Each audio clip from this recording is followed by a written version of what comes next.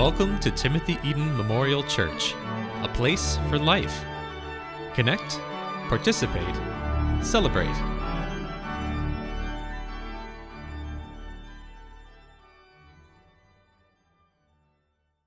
Will you join with me in prayer?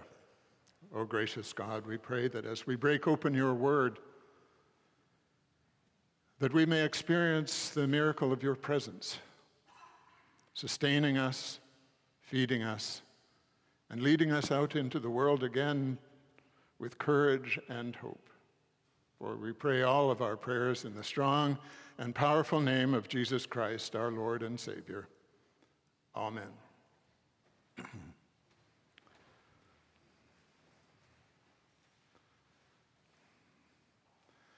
Thank you, Laurie, for your kind words of introduction. It's always a joy to be back with you on Labor Day and worshiping with you. We have enjoyed worshiping with you online through the year, and to be here with you in person is really a gift. 7 years ago, Jason Biasi, your senior minister, he had just come from the United States and was teaching at the Vancouver School of Theology, and he said, "Paul, who are the really good preachers in Canada?" And so I thought about it. I named a few people. I named Andrew and Laurie and several others. But if I was asked that question today, I would probably put Jason near or at the top, not just of preachers in Canada, but also the United States and beyond. And I hope that you know how blessed you are to have him. And not just him, but all of your spectacular staff here and musicians. It really does show that God is active in your midst. So I am honored to be and delighted to be in this pulpit again. Now, these are difficult times, and many people might wish that they had more faith to deal with them. This is the unofficial end of summer this weekend.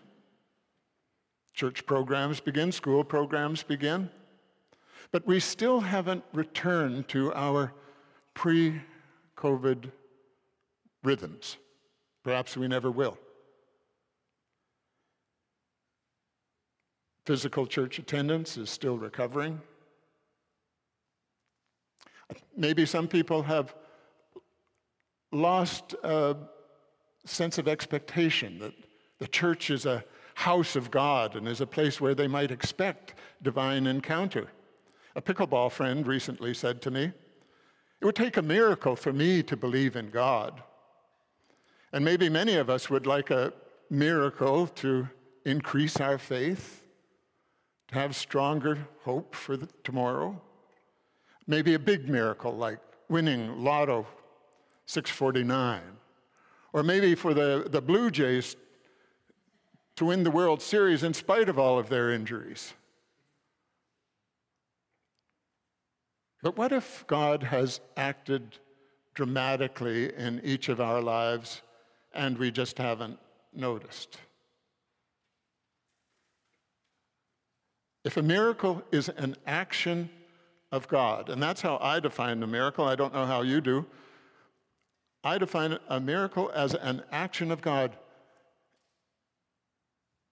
If a miracle is an action of God, then faith is a miracle in our own lives. That, at least, is the idea that is in our text today. To begin his public ministry, Jesus performs a big, splashy miracle of turning loads of water into fine wine. Less noticed, our text is about another miracle, a smaller miracle if any miracle is small. It only gets 6 words right at the end of our lesson. And this is that second miracle. And the disciples believed in him. Comes right after he's served the wine. And the disciples believed in him. They believed in him because he had turned water into wine. But what did they believe about him? They're at a wedding, Jesus, his mother, his disciples. It's in Cana, which we don't really know exactly where Cana is, but somewhere in northern Israel. And the wine runs out. Now, how is that possible? I mean, it would be like for us to go out for a drive and remember we don't have a car. Did somebody forget to order the wine? Did someone vandalize the wine cellar? We don't know. Somebody messed up and there is no wine. And Mary, who is sensitive to these things, she knows that if there is no wine, the celebration will end. Weddings in those days, people came from all over and they expected to stay for several days celebrating and visiting. And if the wine is gone, then the celebration will end. So she says to Jesus, they have no wine. And then we hear Jesus' words echoing down through the centuries. Those words that people have heard from generation to generation from Jesus as being brusque and almost rude. Woman, what is that to you and me? My hour has not yet come. Maybe Jesus' words were brusque and rude. Or maybe it's the tone that we have wrong, and the tone changes the meaning. Maybe Jesus said, woman, what concern is that to you and me? My hour has not yet come. If he said it that way, then it's a beautiful thing that he's saying. He's enrolling her in his ministry. He doesn't just say, what concern is that to me? He says, what concern is that to you and me?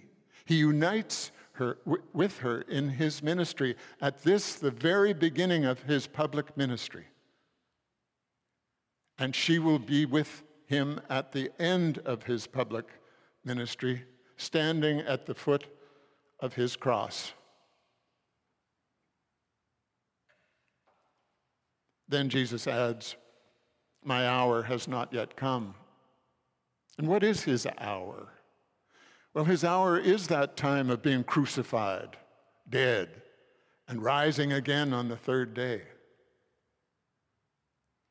He alludes to it in those words that we've all heard from John 3:16, and in fact, those are probably the most famous words in the Gospel of John. Sometimes if you're watching an American football game, you'll see a sign in the stadium, John 3:16, that's all. But it's pointing to these words, God so loved the world that he gave his only Son, that whoever believes in him should not perish, but have eternal life. Wonderful words. At his hour, this hour, my hour has not yet come. When his hour has come, this will be for Jesus a moment of victory. And why? In the Gospel of John, it will be a moment of victory because the world will have exercised all of its powers. They will have conspired against the innocent one who came to save them, and they will have put him to death, and their full power will be demonstrated to be empty. Because the world can only take life, and Jesus gives life to all who seek it. It's puzzling, though, that Mary says, they have no wine. And Jesus responds, my hour has not yet come. It doesn't seem to follow. But in Jesus' mind, there's a direct connection. when his hour has come, the people will have all of the wine that they need. They will have the wine of his blood shed for them. Jesus seems almost reluctant in Cana to perform this miracle of water into wine, knowing that what he is going to accomplish on the cross. Many people today find that the wine has run out for them.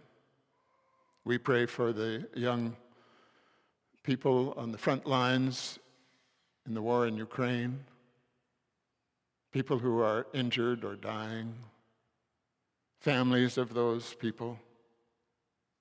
We pray for a woman I heard from the Ukraine who said that her house had been destroyed by a bomb shortly after her husband had phoned and said that he was coming to fetch her and her daughters, their daughters, and he never arrived. He was killed along the way. I've lost everything, she said. Wine has run out for people closer to home as well, for whom daily life no longer has purpose or meaning. Tammy Landry Gilder writes, "When I was 30 years old, my father took his own life. 2 weeks later, I miscarried my first baby. I lost hope. I lost myself. I didn't talk much during that first appointment with a therapist who later turned out to me to be an angel. But whatever I said, I will never forget, made her cry with me. She wanted me to know that I wouldn't always feel the way I did right now. She told me there was hope. She said I had a future. She promised that I didn't have to end the thing, end my life the way my father had." The wine had run out at the wedding at Cana, and Jesus agrees to meet the need. Over on one side are 6 stone jars for the rite of Jewish purification, each holding 20 or 30 gallons, capable of holding 20 or 30 gallons. I always assumed that the wedding was at some rich home, but now I wonder, well, was this not likely to be at a synagogue? I mean, where else would there be 6 huge jars for the Jewish rites of purification, all empty, ready for use? Jesus did not come, we know, to end the law. He came to fulfill it. But these Jewish rites of purification were not part of the law. They were secondary acts that were added later on to the law. And Jesus opposed them. He opposed them because they displayed a false kind of piety. Rites of purification like frequent washing of the hands before, during, and after the meal. For Jesus, it wasn't just the stone jars that were empty. It was also these rites of purification that people used to persuade themselves that they were pious and pure. Jesus will provide a new way to be purified. He instructs the servers to fill the 6 jars with water. And he continues to visit among the wedding guests. It would have taken them quite a while to fill up 150 gallons. But when they do, they eventually come to him, and he doesn't do anything dramatic. He doesn't go to the jars and say any words over the water. He doesn't touch the jars. He may not even see the jars. They may be out of his sight. He just simply says to the servers, "Take some of the liquid to the chief steward." So they go and they fetch the liquid and take it to the chief steward, who tastes it and rushes to the bridegroom and says, not only that this water is wine, but it's the best wine.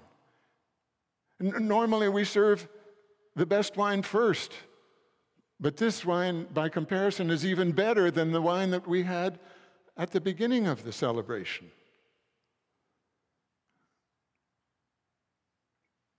How good is that wine? It's even better than Chateau Lafite Rothschild at $1,500 a bottle. So the amount that has been produced, 150 gallons here, would be about $1 million. I mean, this is an extravagant gift of wine. But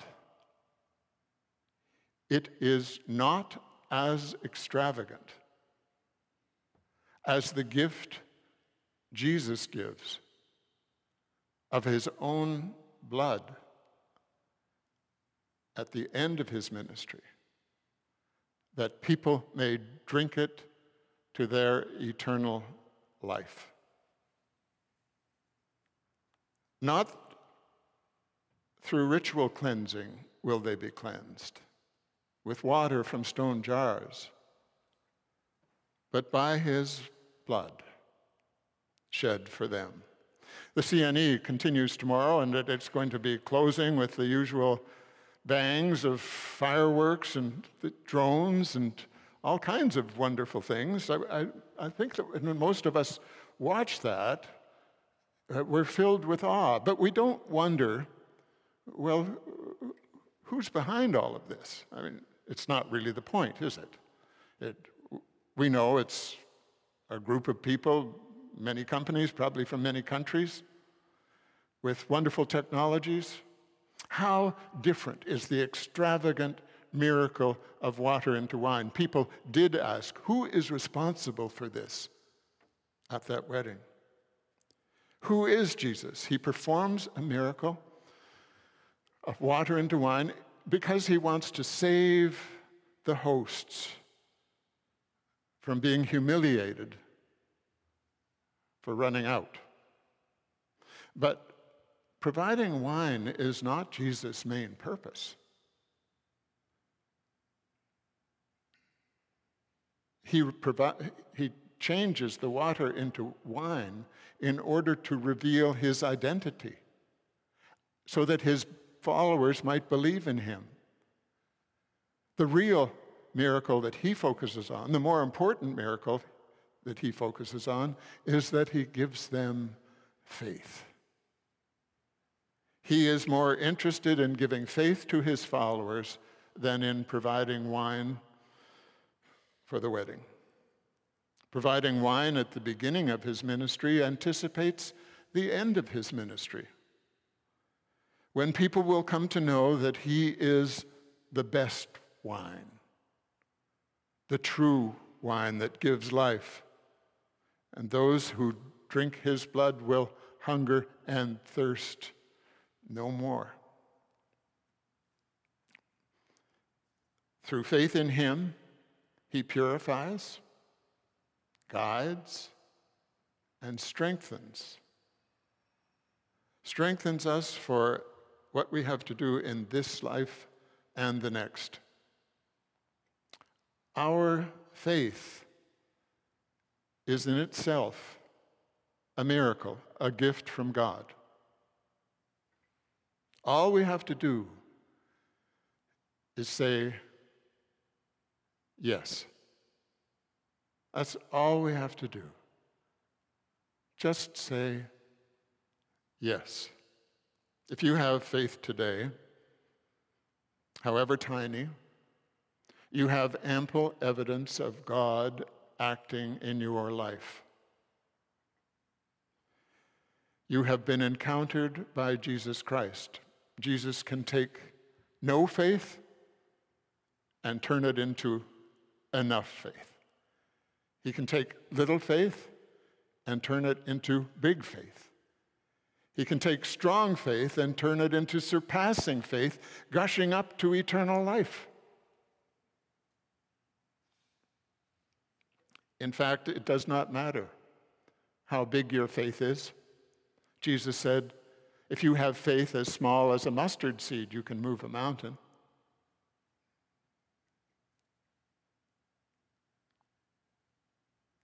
Any amount of faith is enough for you to perceive the many miracles of God acting in your life. Miracles like protection or forgiveness for the wrongs that you have done, or the gift of hope for living tomorrow, or the empowerment that you might reach out to others and help them in God's name.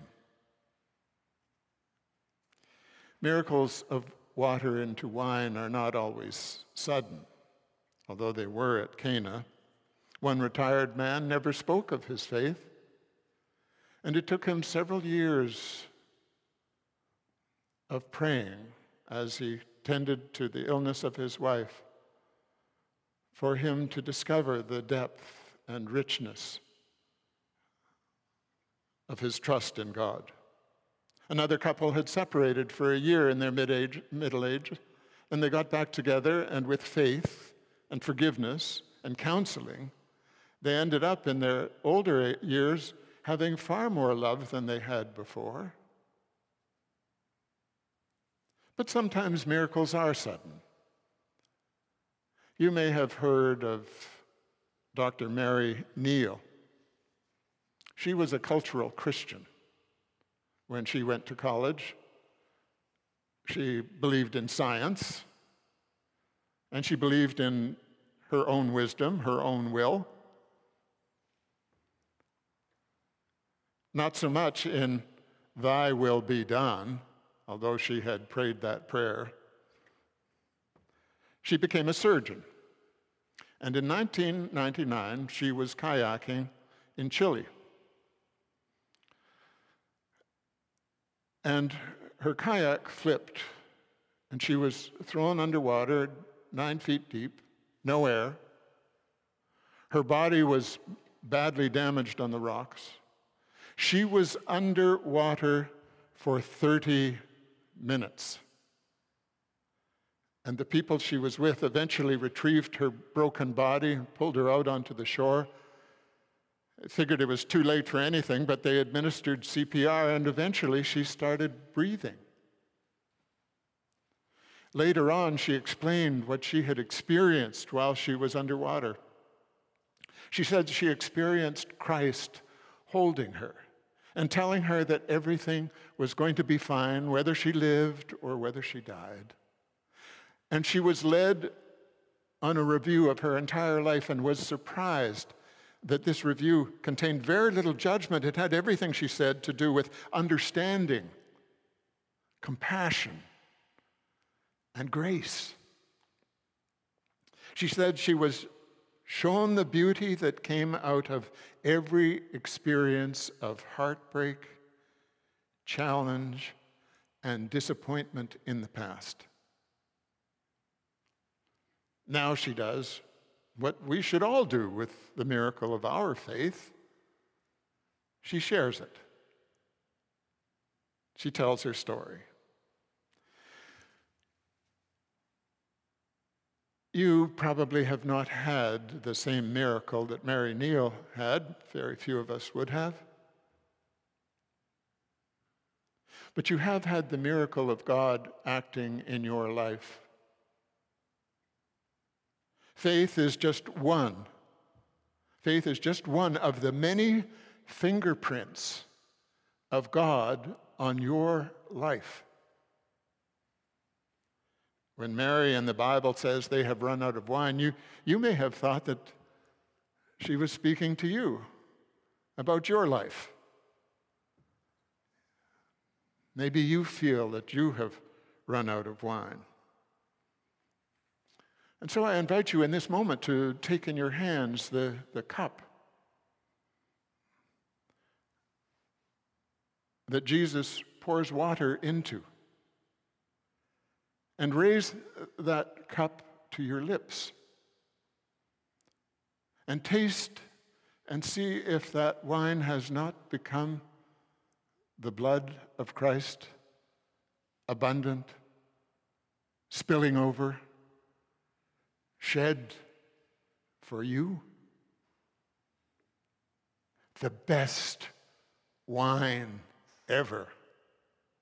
It tastes just like heaven.